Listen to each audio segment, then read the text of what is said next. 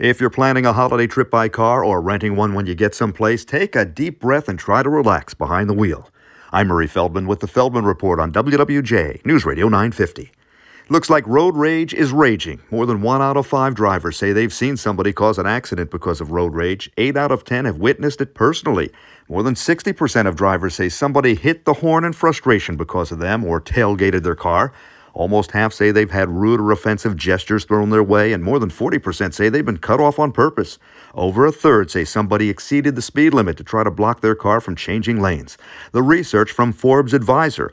They have a new listing of road rage by state. Watch out if you'll be driving on the roads in Utah, Missouri, Colorado, Oklahoma, or New Mexico. Those are the states with the highest number of road rage incidents. In Michigan, by the way, has among the least number of incidents reported. So the other states must really be wild. With the Feldman Report, I'm Murray Feldman, WWJ News Radio 950.